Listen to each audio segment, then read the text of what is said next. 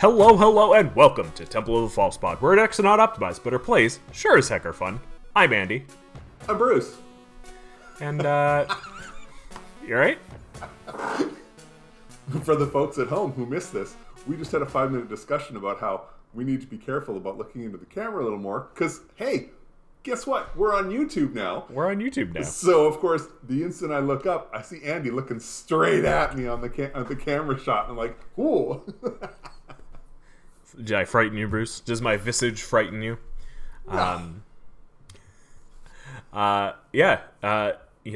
This is our second episode, second full episode that we are now doing a video version. So if you want to go follow us on YouTube, go do that. I put some effort into making us look so shiny. We'll still be putting this out audio only, as you can tell if you are listening audio only. That's about it. It's just a little fun thing we wanted to try out for our season 10. As we approach episode 100. Right. It's very exciting. So just a note for those of you who are just listening.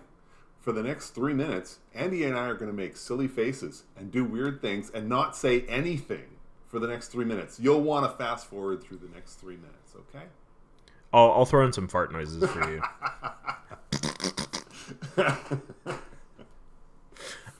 So, Andy, what are we talking about today? Today, I've been mulling this topic over for a long time. Ironically, because we're talking about impulse draw, which What? Impulse I thought draw? we were talking about impulse control. Oh. Okay, my notes are going to be completely different then. Well, you can talk about that. I'll talk about impulse draw. All right. And see where we meet up. I think it'll make for an interesting episode. Should be good.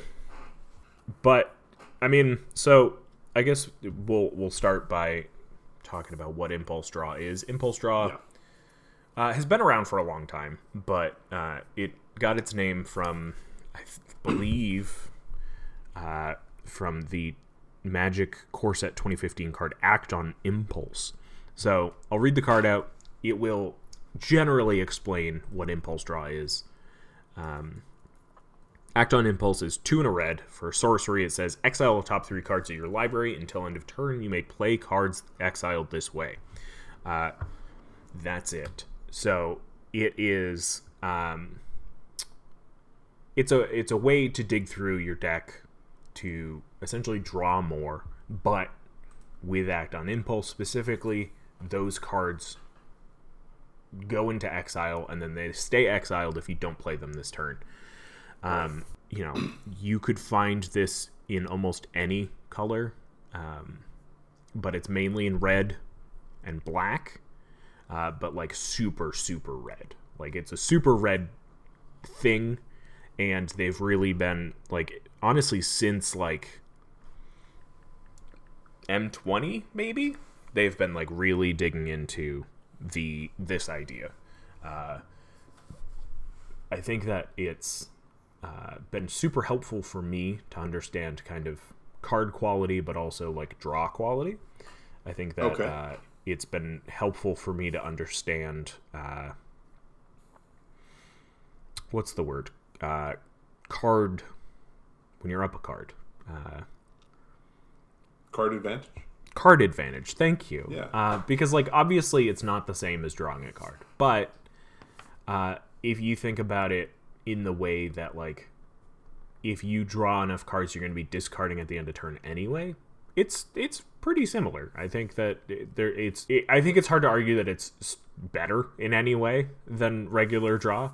But I think that I guess the discounted rate that you usually get per card is generally what you're looking at here.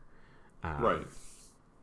Yeah. So I just kind of wanted to talk about it with regards to Commander. I think that with 1v1 format, or even a 60 card format, you could definitely, you know, go on about how limited your card supply is in general. And drawing would be notably better in those formats. But I think that in Commander, the loss of the card isn't necessarily detrimental. Like, there's the lack of possibility going forward if it's just exiled straight up. But I don't think that that's as big of an issue as it seems to be on face value. Well, I mean, I think, like I said, with the card not going to the graveyard, with it just being exiled, the thing is that if you do, so if you play the card from exile, you're playing the card. So when the instant or sorcery is complete, it does end up in the graveyard anyway. If you're playing a creature that's that you've drawn through impulse drawing that's currently in exile, it comes onto the battlefield, and when it dies, it goes to the graveyard. The only real difference here is when you're drawing a card, a regular draw, is if you do have too many cards in hand and you're forced to discard, you discard to the graveyard, which arguably is more beneficial than having it sit in exile, where in theory you can't get to it. Right. Whereas, I mean, everybody knows the card sitting in your graveyard, you pretty much have ready access to it. I mean, a lot of decks out there, I would argue close to half of the decks out there, can easily access anything in a graveyard, especially when it's your turn. There's, to me that's where the difference lies as far as, the quote unquote discard aspect of card draws. So, yeah.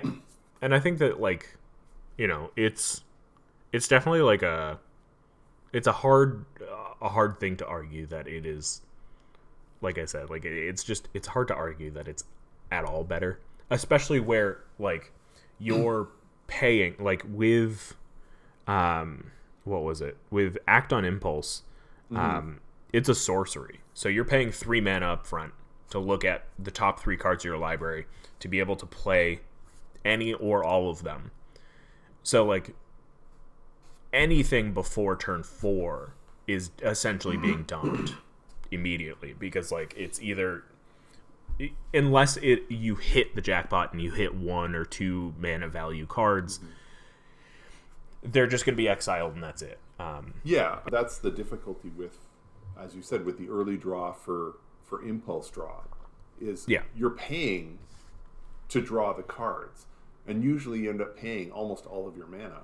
So a card like Act on Impulse early on, really you're looking at the next 3 cards, hoping one of them's a land, so you can play it if you need to. Yeah. Because, as you say, there's almost nothing that's going to come up that you're going to be able to afford to actually play, and if you don't play it that turn, it's gone. So there are restrictions that way. To me, the best kind of impulse draw that you're going to see are the ones where it's repetitive and it stops costing you something. Where just definitely. Simply having a card or a permanent on the battlefield gives you the ability to impulse draw.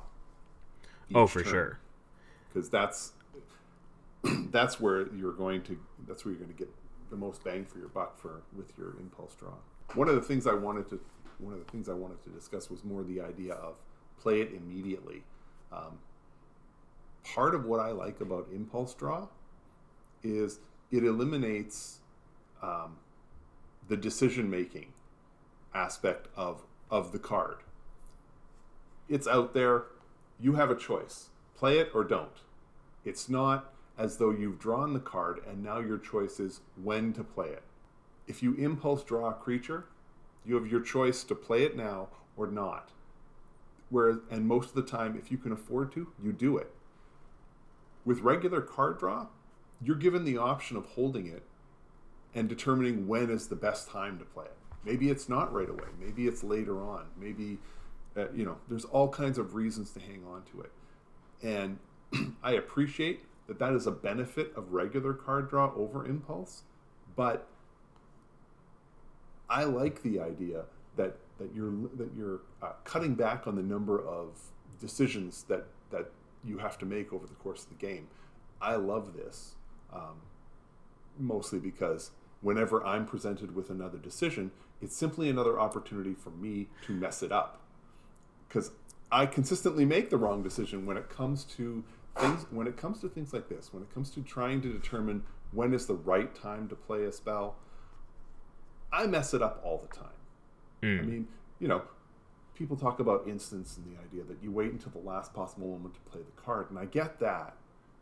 But when it comes to a creature, like, I'm looking at the card in hand, and I'm looking at, I have 3 creatures on the battlefield already. Do I play more and commit to the battlefield as it stands? Do I hold back and think to myself, I'm going to hang on to this creature because there's bound to be a board wipe coming and I'll want to have creatures in hand to start to recover? Impulse draw takes all of those decisions away from you. And I know for better players, that's a bad thing. But for those of us who are not always the best at making decisions, man, it's a delight when those decisions are made for you. And on top of that, it means to me that impulse draw is also something that's great for newer players, because here you go, here's your choice. It's made very simple for you. Play it or don't. Right. Play it now or don't. And I like that. Yeah, and to kind of go off that too, like, not only is it, teaching you to make, split decisions, but I think that what it kind of helps too is that it reinforces or rejects certain cards. But what I mean about that, about that is, like, it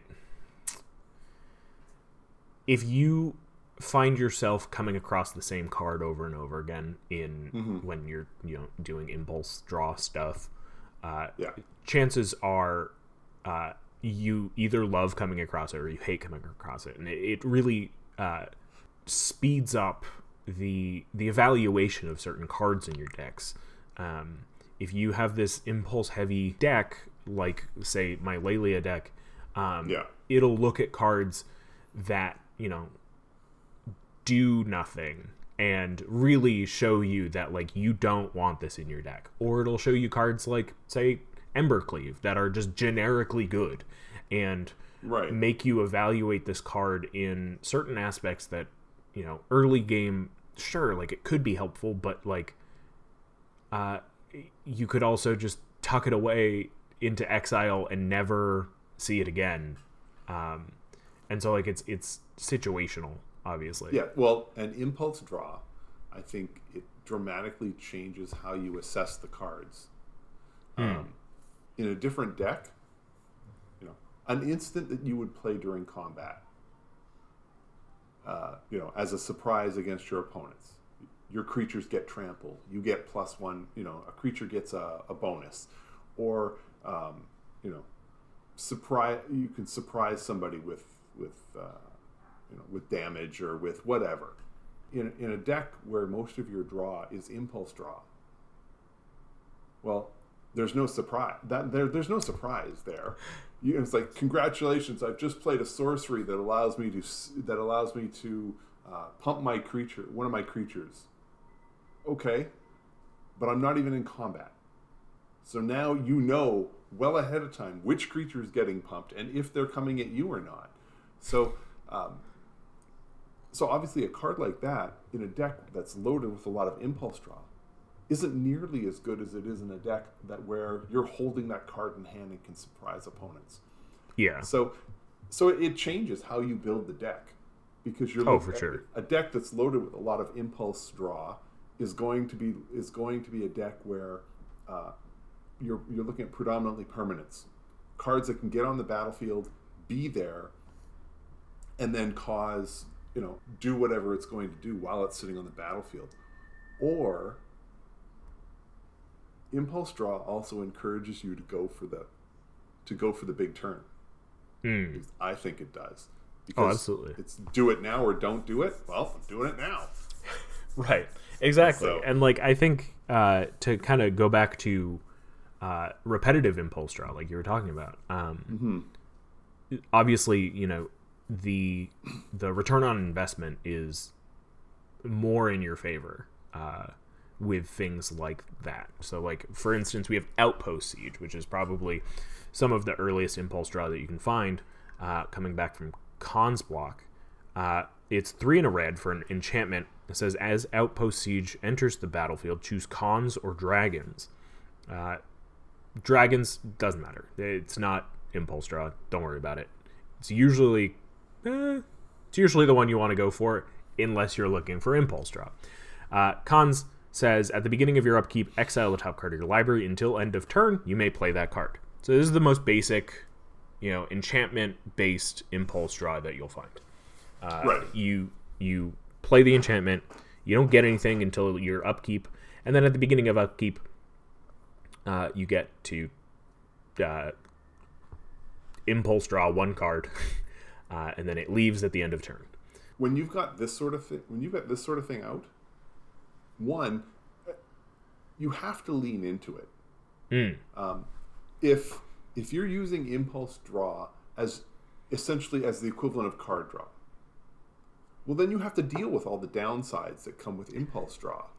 You flipped over that card on your upkeep. Everybody can see what the card is. There's no surprise. It's not like this is going to be a big surprise when you play it, because everybody can see it. It's right there. So lean into that. I mean, a big part of what Commander does is that rattlesnake option. And for those of you who don't understand what I'm saying, it's the idea of a card that sits there and warns you of impending danger. So, any creature that's sitting on the battlefield has a certain amount of rattlesnake capability, just because if you attack me, you know that I could block, or you know that I have the ability to attack with that creature. There's a rattlesnake effect there. Well, in this case, there's a rattlesnake because they can see the card. Even if it's just a land, they know you can play the land. If it's a spell or a creature or something else, they know that you can play it that turn, assuming you have the mana to pay for it. But it's there, so you really do want to lean into it, because not doing that is just basically saying, I'm accepting all of the limitations that go with impulse draw, and I'm just going to live with those limitations. Well, okay, so maybe if that's what you're going to do, then you might want to try and find other ways to just draw cards. Because if you're using impulse draw to just straight up, in a straight up 1-for-1 with regular card draw, it's just not wise. I mean, that's a mistake. I think that, in a casual sense, though, like, at least for me, it is the epitome of red. It's the electric, spontaneous kind of like go, pedal to the metal. It's this very specific kind of interaction that I think you can, like, when I built Lelia, Prosper had already been printed, but I think with Prosper, it brought Impulse Draw into black, which I think may have been, flavorfully kind of weird. I think Prosper is an amazing commander that I think just kind of really seals what I'm talking about in terms of Impulse Draw. I think that it is a super useful tool, and I think with every set we're getting more and more Impulse Draw, even if it's just like 1 card, and it's either better or worse, and that's always fun to like look at a specific archetype like Impulse Draw, which I guess archetype is a loose term there, but I think that, like, we've got enchantments, obviously, that do this repetitive impulse draw. We've got, like I said, Outpost Siege. And then you've got variants of that. You've got Tempered in Solitude, which is whenever a creature you control attacks alone, impulse draw, play it this turn.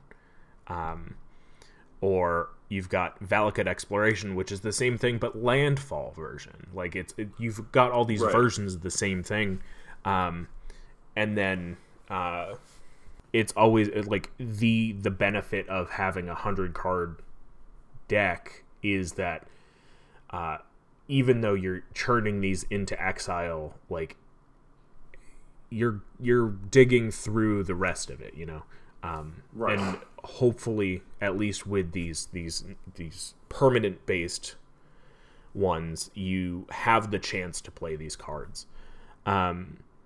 And what I like about certain ones like Furious Rise, which is at the beginning of your end step, if you control a creature with power 4 or greater, exile top card of your library, is that you get the effect immediately. You don't have to wait for a round to go by to get the card. But also, you may play that card until you exile another card with Furious Rise.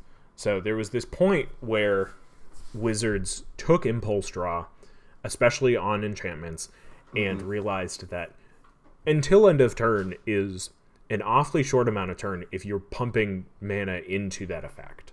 So like it's a dangerous game at that point. But I think that with new technology, it's been greatly increased in terms of maybe not necessarily power, but like usefulness. And I think Lelia was kind of like the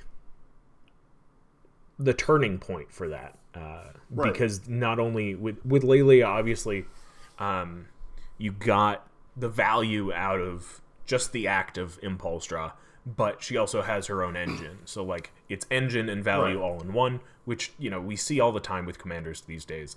And with Lelia, the other benefit is that you're getting more than just you get more than just the exile. You're getting a benefit from the exile. It's virtually a landfall, but for exile.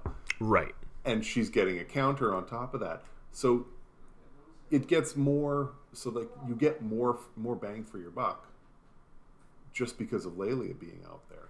It was interesting because I know when I was thinking about our podcast before we got on the air, I kept thinking to myself that, drawing multiple cards with impulse draw, it's not good, because if you draw multiple cards, you probably only have the mana to be able to afford to play one. So that's not going to be good. But at the same time, who cares? And for exactly the same reasons that you talked about right at the start, we're not worried about running out of cards. So drawing three on impulse draw isn't, you have to not see it as I now have 3 cards I can play. It's I get to choose from the top 3 cards of my deck which one I'm going to play. And that opens up a whole lot more. And that's where you start seeing cards like Impulse Draw make a lot more sense in decks with like Lelia, in decks like Dragonstorm, where you're trying to chain together a number of activations. So you want more opportunity. You want to be drawing 3 on your impulse draw, because you need to hit something. The worst thing that can happen is if you flip one card and it's not another spell that you can play, so then you're stuck. So it was sort of interesting to just to sort of go through some of the initial thoughts that I had, and then sort of give it the double think and realize that it doesn't, that's not the case. It doesn't work that way. So. And I think that there's some credence to the fact that impulse draw isn't as good as card draw, and I keep harping on this point, but I think it's because it's got draw in the name, so it's easily comparable. It's it's a mechanic that allows you to see deeper into your deck. But I don't think that the card loss necessarily warrants Well, it to be ignored. no, I mean, just like, for example, I mean, take your average Commander game. At the end of the game, I generally have seen half or maybe just under half of my deck. I recently played a game where I ended up milling 15 or 20 cards. Hey, Frankie! Speaking of I chaos, ended up milling a handful of cards and still didn't see. I still didn't see the bottom 40 cards of my library. Mm-hmm. And when you play Lelia, I mean, I can recall maybe one time, maybe two, when you got decked. And one of those situations, I think, was when somebody was actively milling you while playing Lelia. It just, the idea that you can impulse draw more frequently at a better rate than simply drawing a card, it's just not a downside to Commander. Right. Like, especially with those enchantments, like, after, a turn, even after one card, you're getting card selection is what it comes down to. You're getting card selection at a better rate. Because, like, you're seeing more cards, you're paying less per card, and whether or not you're throwing it away into exile is at some point, like, not relevant. I think because of the fact that most of the time with a lot of these permanents especially, you're getting cards for free, essentially, just for having the beginning or the end of your turn. Sure, you're showing off what you have, but, like, you get to play around that. You get to decide when to play it, if to play it. If you want to, bait out certain counter spells, if you want to, just use that as the bait for the counter spell, then go for it. Like, it's really irrelevant whether or not you end up having to throw that card away. And I think that they've been on a very good streak of turning this mechanic into a proper tool for Commander players as well. I think that it is super useful in 60 card decks. I think it's super useful in 1v1.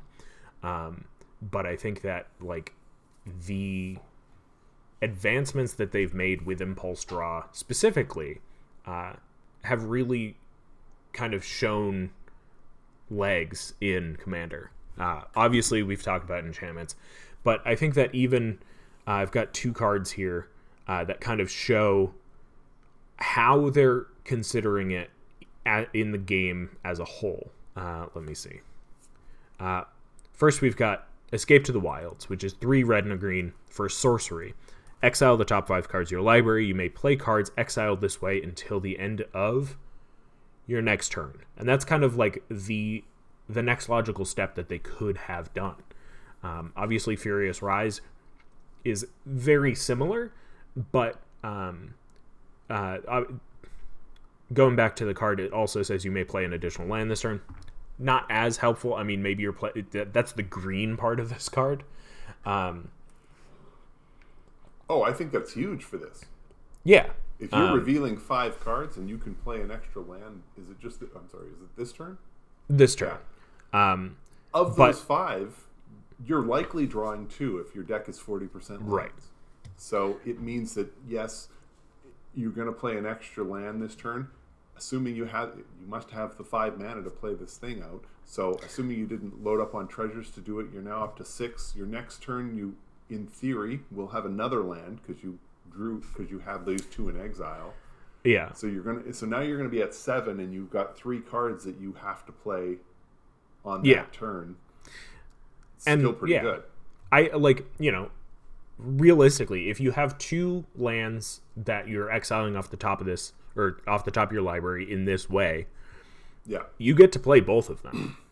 Yes. You get to play one this turn, you get to play one next turn. So, like, I don't want to discount you may play an additional land this turn as a throwaway line, But the fact that you get to play any of these cards until the end of your next turn is huge with regards to Impulse Draw, because I think that like the biggest downside of Impulse Draw, like we were talking about, is the fact that you can only play these cards till the end of turn. And I think that it's huge.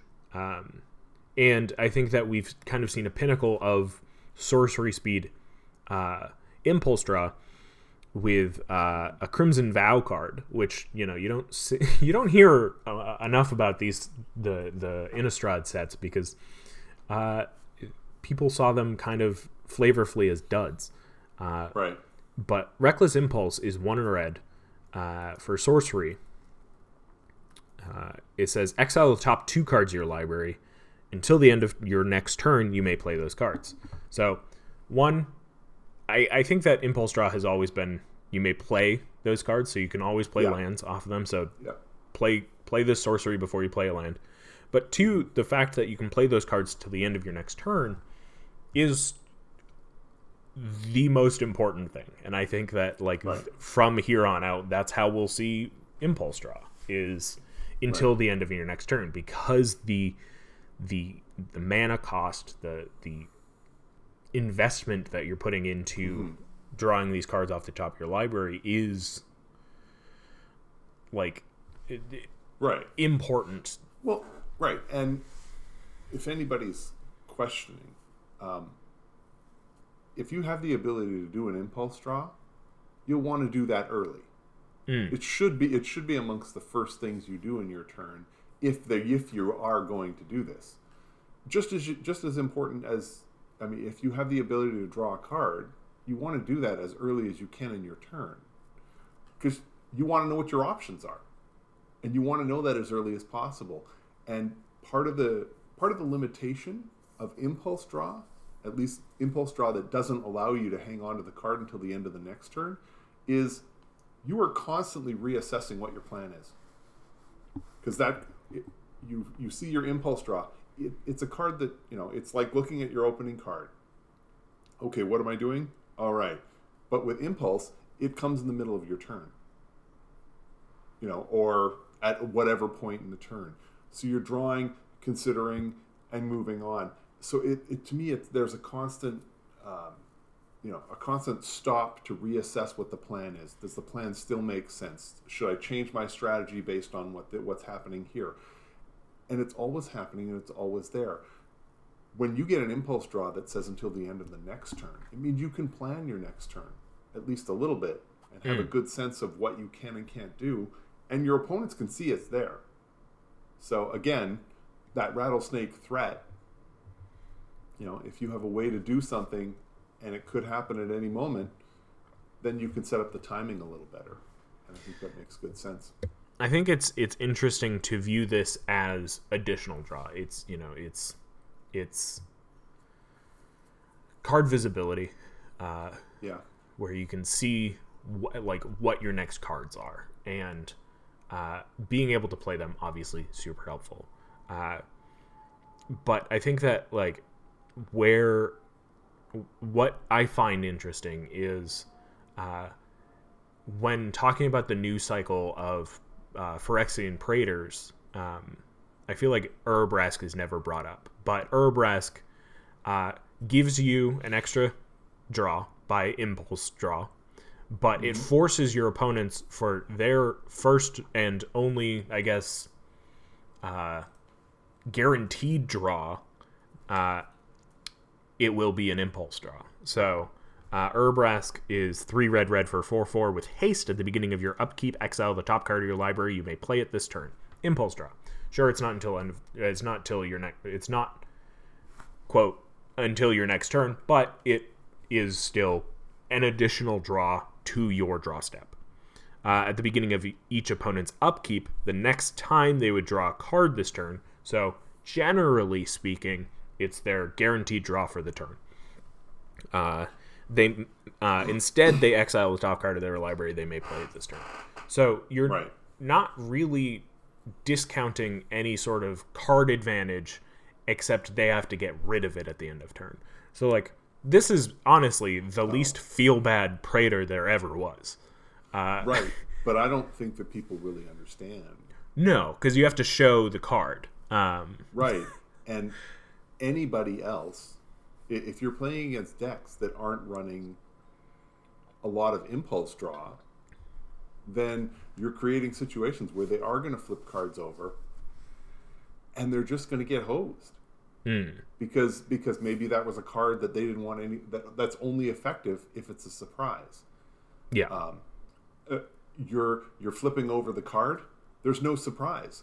If your opponents know that you didn't have anything in hand last turn, well, they still know that because they can see what you just flipped. They know exactly what you've got, and they'll continue to know that you don't have anything until you start drawing more cards and being able to put them in your hand. So for a deck that's designed with the expectation that they're going to be able to hold cards for a while,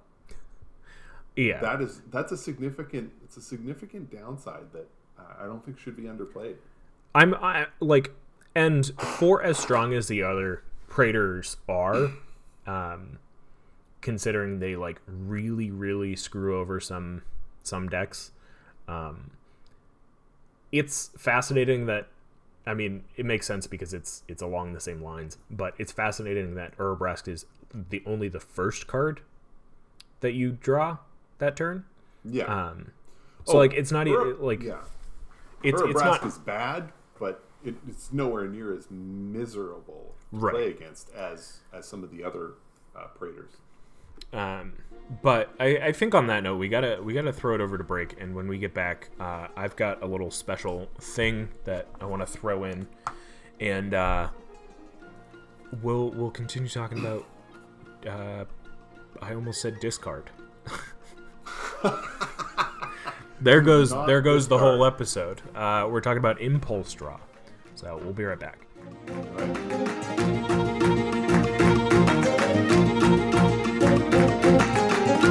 This episode of Temple of the False Pod is brought to you by Harnfell, Horn of Bounty. If you like impulse draw, impulse! Harnfell, Horn of Bounty.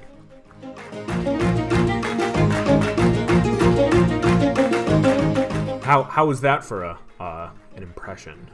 It was a horn bounty. We're Very back. Nice. Very nice. Talking about I refuse to make the impulse obvious draw. horn joke. Oh, please do. No, not going to do it. Nope. Okay. Not going to happen. We're back.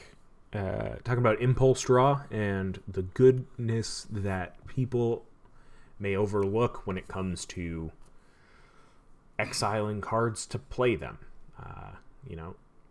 I think that there's obvious downsides, but I think that overall it teaches us a good lesson on card quality, curving out, being mindful of when to play certain things.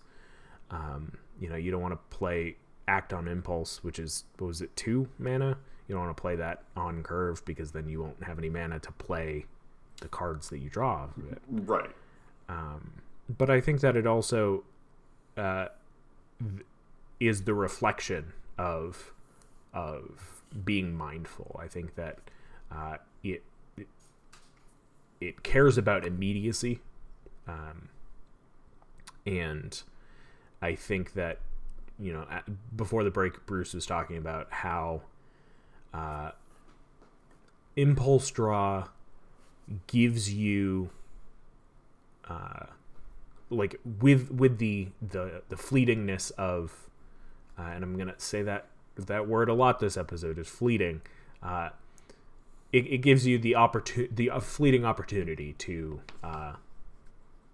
quickly make decisions because it's either you play it or it's gone. You quite literally use it or lose it. And Right. I think that overall that's a benefit to especially red decks. And I just generally can't state that enough, that I think that it's a very good overlooked mechanic. Right. Well, and the idea of play it or don't, or lose it, Mm-hmm. I think that really dovetails or really fits well with treasure. And treasure, I know that treasure is pretty much showing up in every color, but it really shows up in red. And the idea that getting treasure is easier than getting a land. Getting one treasure is generally cheaper mana-wise than getting one land. So what ends up happening is a deck that's heavy on treasures tends to have that bigger single turn because you get this, a splurge of mana for that one turn. Well, the same with Impulse Draw. An Impulse Draw tends to be less costly mana-wise than than drawing a card and putting it in your hand. So when you take those two options and put them together, what do you get? You get red decks where they have a bunch of treasure and can sequence a bunch of impulse draws. So you get these single massive turns where a bunch of things are happening, but they have to happen on that turn. Now, this doesn't necessarily need to be a combo deck. It doesn't need to be Dragonstorm, although I got to admit, I'm really tempted to rebuild my Dragonstorm deck and leaning into Impulse Draw and treasures. But it doesn't have to be that.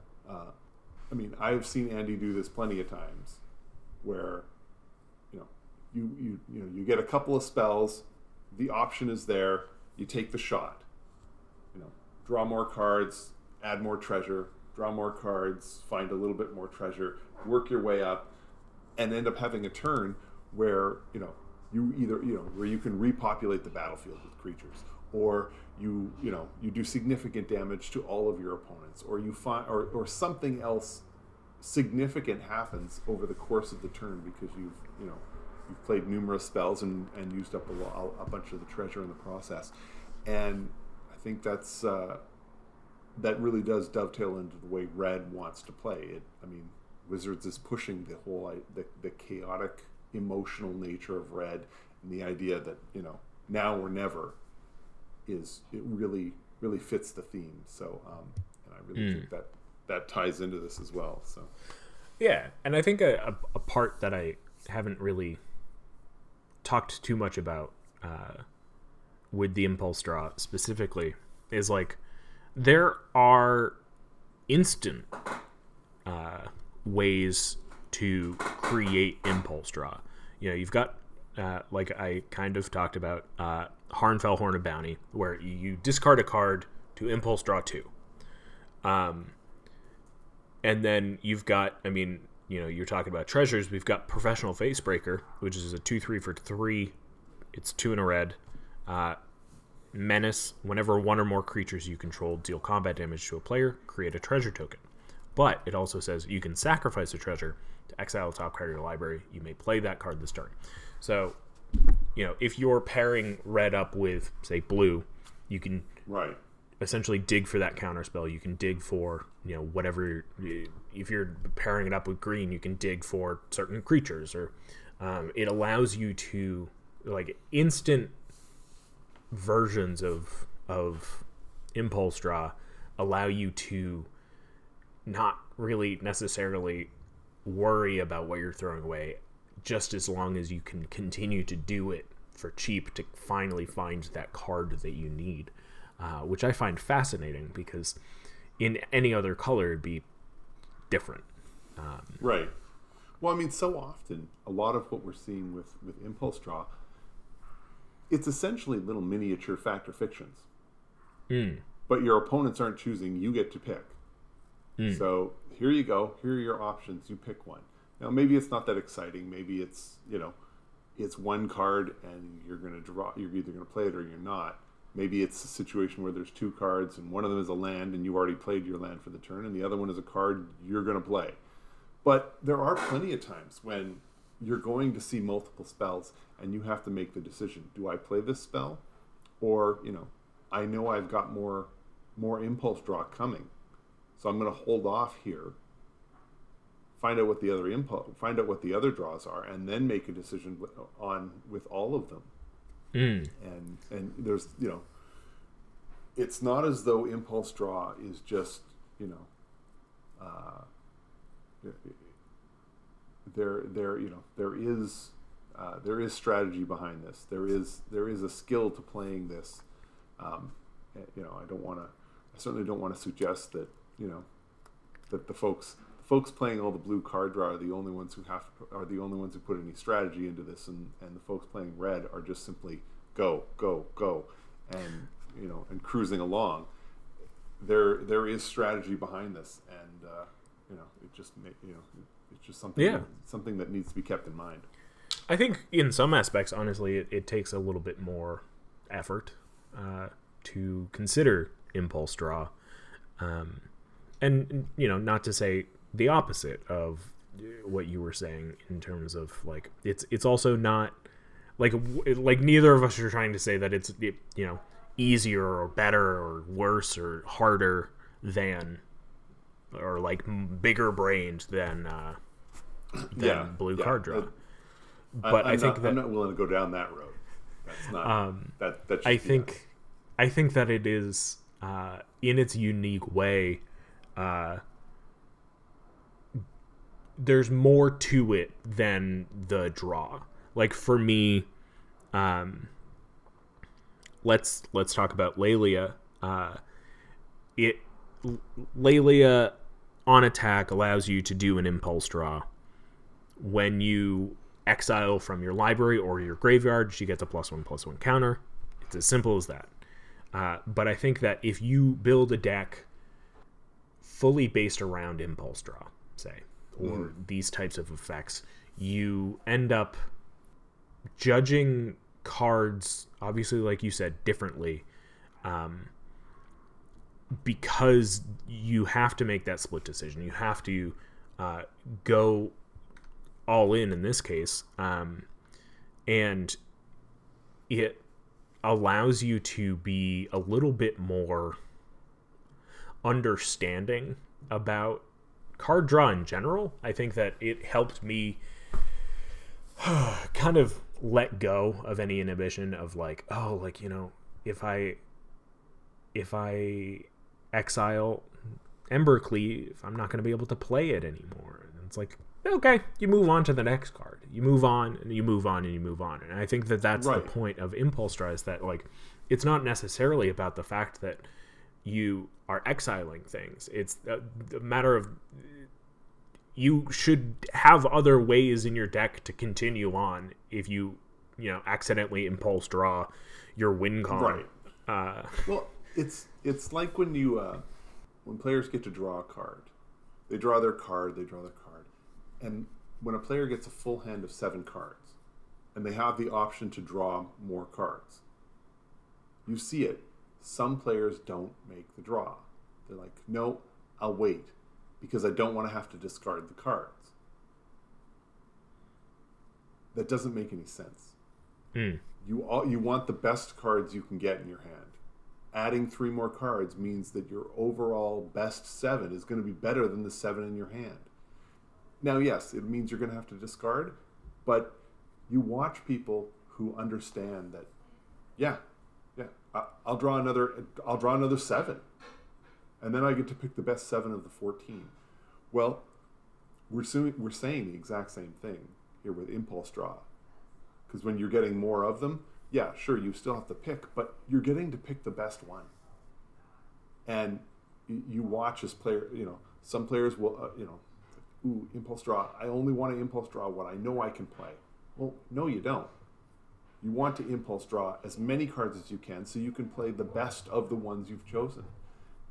And when people move, and you watch as Magic players move from that whole holding their 7 and not drawing anymore to just trying to get the best hand, or in this case, with impulse draw, trying to get the best options. That's when you get to watch the player level up. Yeah, and I think too, like, kind of along the same lines, like, I mean, the exact same lines. I'm just going to repeat what you said. Okay. If you're discarding cards, the fear is that you won't be able to play them. And, like, well, if that's the case, then, like, if the case is that you feel like you won't be able to play them because they're in the graveyard, there is no difference between that and impulse draw then. because Right. that is exactly what you're doing. You're throwing them away to never play them again.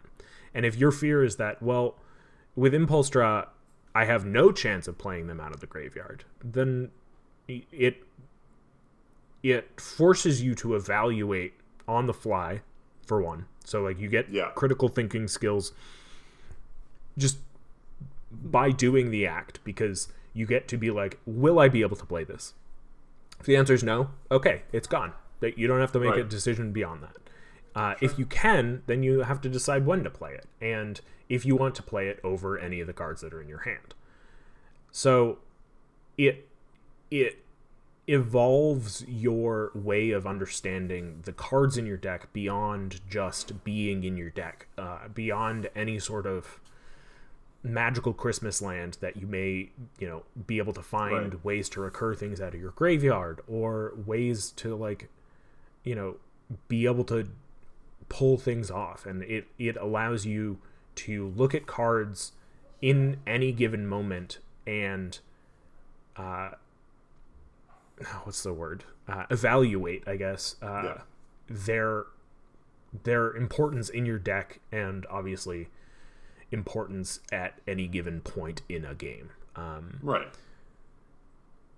Because, I mean, if you end up finding that you are, kind of bring it back to what I was talking about near the beginning of the episode, if you're finding that you're exiling a certain card or type of card through Impulse Draw that you always find that you never have enough mana for, then maybe you take back a little bit of the Impulse Draw, and with respect to a little bit more expensive regular draw.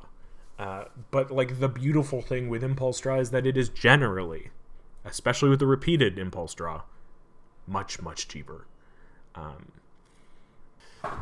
So I think, as we start to wrap this up, I wrote a little love letter. I had this idea for this episode, as I wanted it to be like a love letter to Lelia. And then I was like, what if I just wrote a love letter? Like, I think that'd be cute, So, without further ado, I'm going to knock my microphone over. Hold on. Grab some tissues and buckle up. Exactly. My dearest Lelia, I don't expect everyone will understand you. No. Are you getting choked up? I don't expect everyone will understand you, nor do I anticipate that you will receive a modicum of the attention that you deserve. What you have done for me may be specific to me, but to translate that to others would mean the world to us both. If you're unaware, and this is where the love letter metaphor kind of breaks down, you are a 2/2 with haste for 3 mana. When you attack, I exile the top card of my library, and I may play that card this turn. When one or more cards are put into exile from my library and or my graveyard, you don a +1/+1 counter. Haste. Haste. What a lovely. It's a thing that I look for in women, is haste. The things I would give up for you, the knowledge of goods gone by knows no bounds, as long as it serves you in your journey to beat face and dodge removal. The tools at my disposal have gathered dust over the years, but when I think about you, I am inspired to use every last piece, for good or for bad. These tools, these spells, these moments, bring back the memory, the ghost of you. If only for an instant, if only for a turn, I get to play with the ideas, imagine the possibilities, burn my opponents with the passion that you've put everything on the line for. I see you, and I think to myself, what if Prosper never existed? What if you were never immediately overshadowed? You've taught me the gift of immediacy, chance, impulse. To have and to have not, these are the extremes of the drawing spectrum. Exiled, never to return, never to be recurred, only to be missed. I find myself lucky having so many opportunities to show you what I would give up for you. But in another life, one where I don't have as many cards in a deck, I would tear through these haunted halls finding an answer, finding an end, finding my missing piece. And sure, many times I may not have enough wrought power to continue, but your strength allows me to carry on. You've inspired me to continue digging, no matter the cost.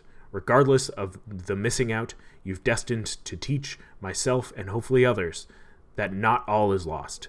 to put our full heart into the actions we take and move on from not only our each turn with our heads held high, but from each game with pride and love for those still around us.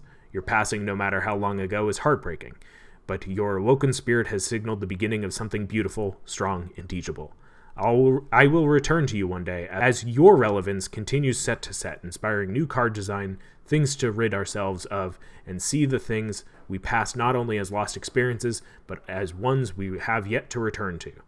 I challenge every single player to find you, to build around you, to embrace your efforts, because a wise man once told me that each game is fleeting. To which I say, you're only going to see a fraction of your deck anyway.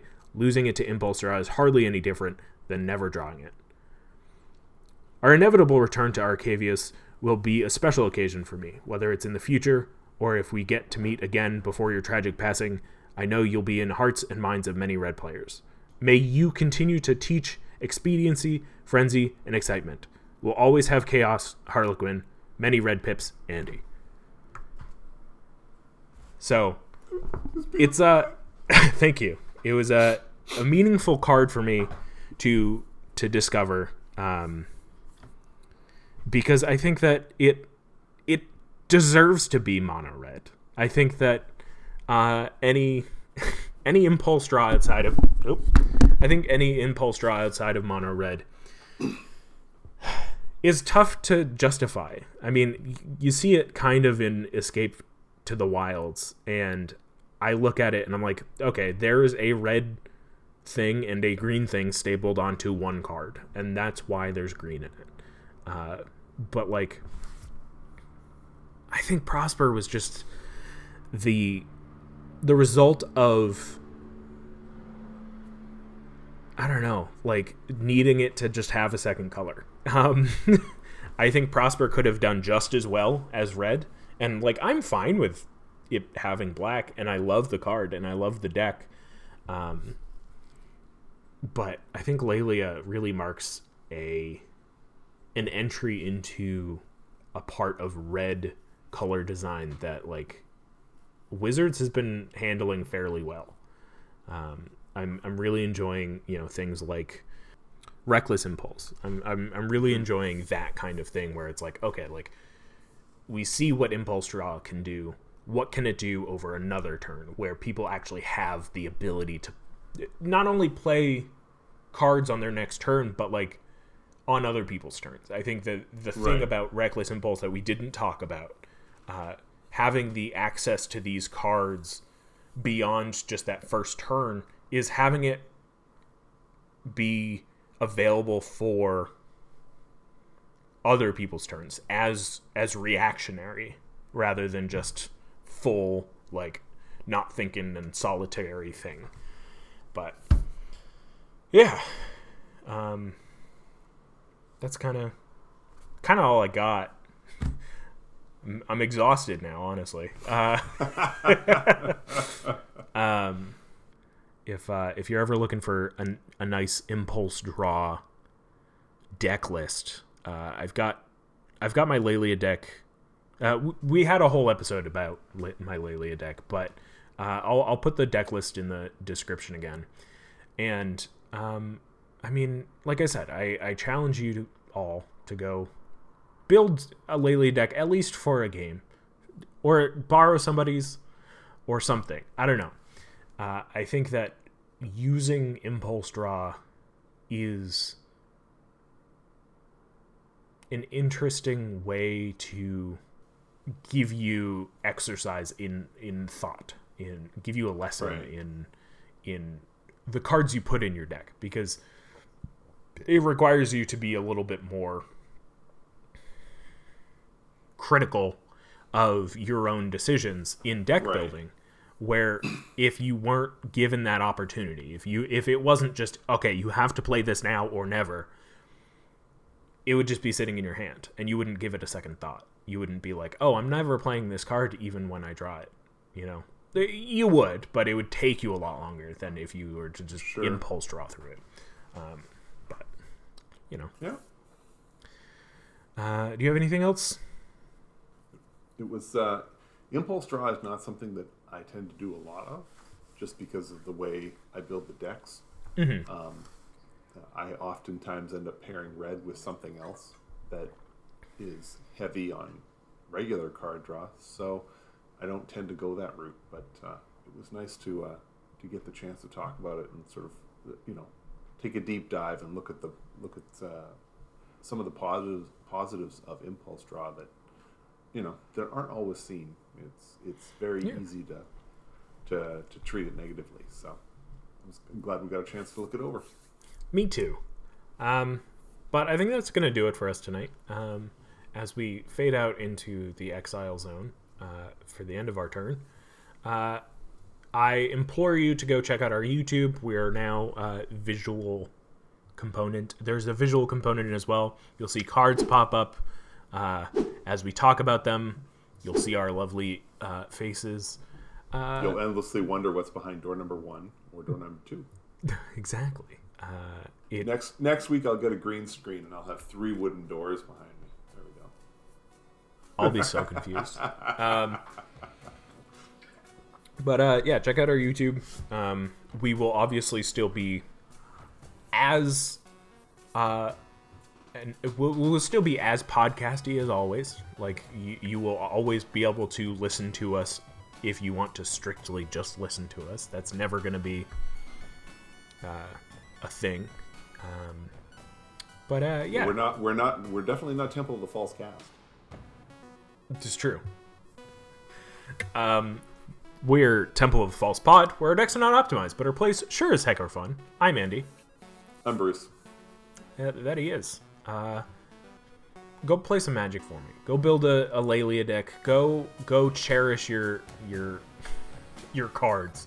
And I we'll see you next week. And may your 5th land be the Temple. Bye. Wait. Before you go, I just wanted to say thank you for listening. You can reach out to us via email at falsepodmtg@gmail.com or on Twitter @falsepodmtg.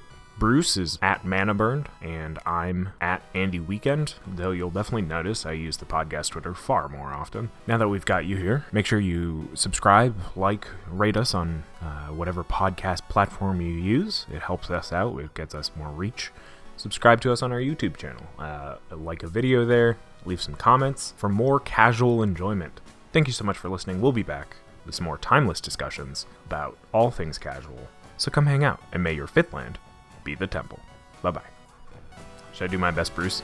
Bye!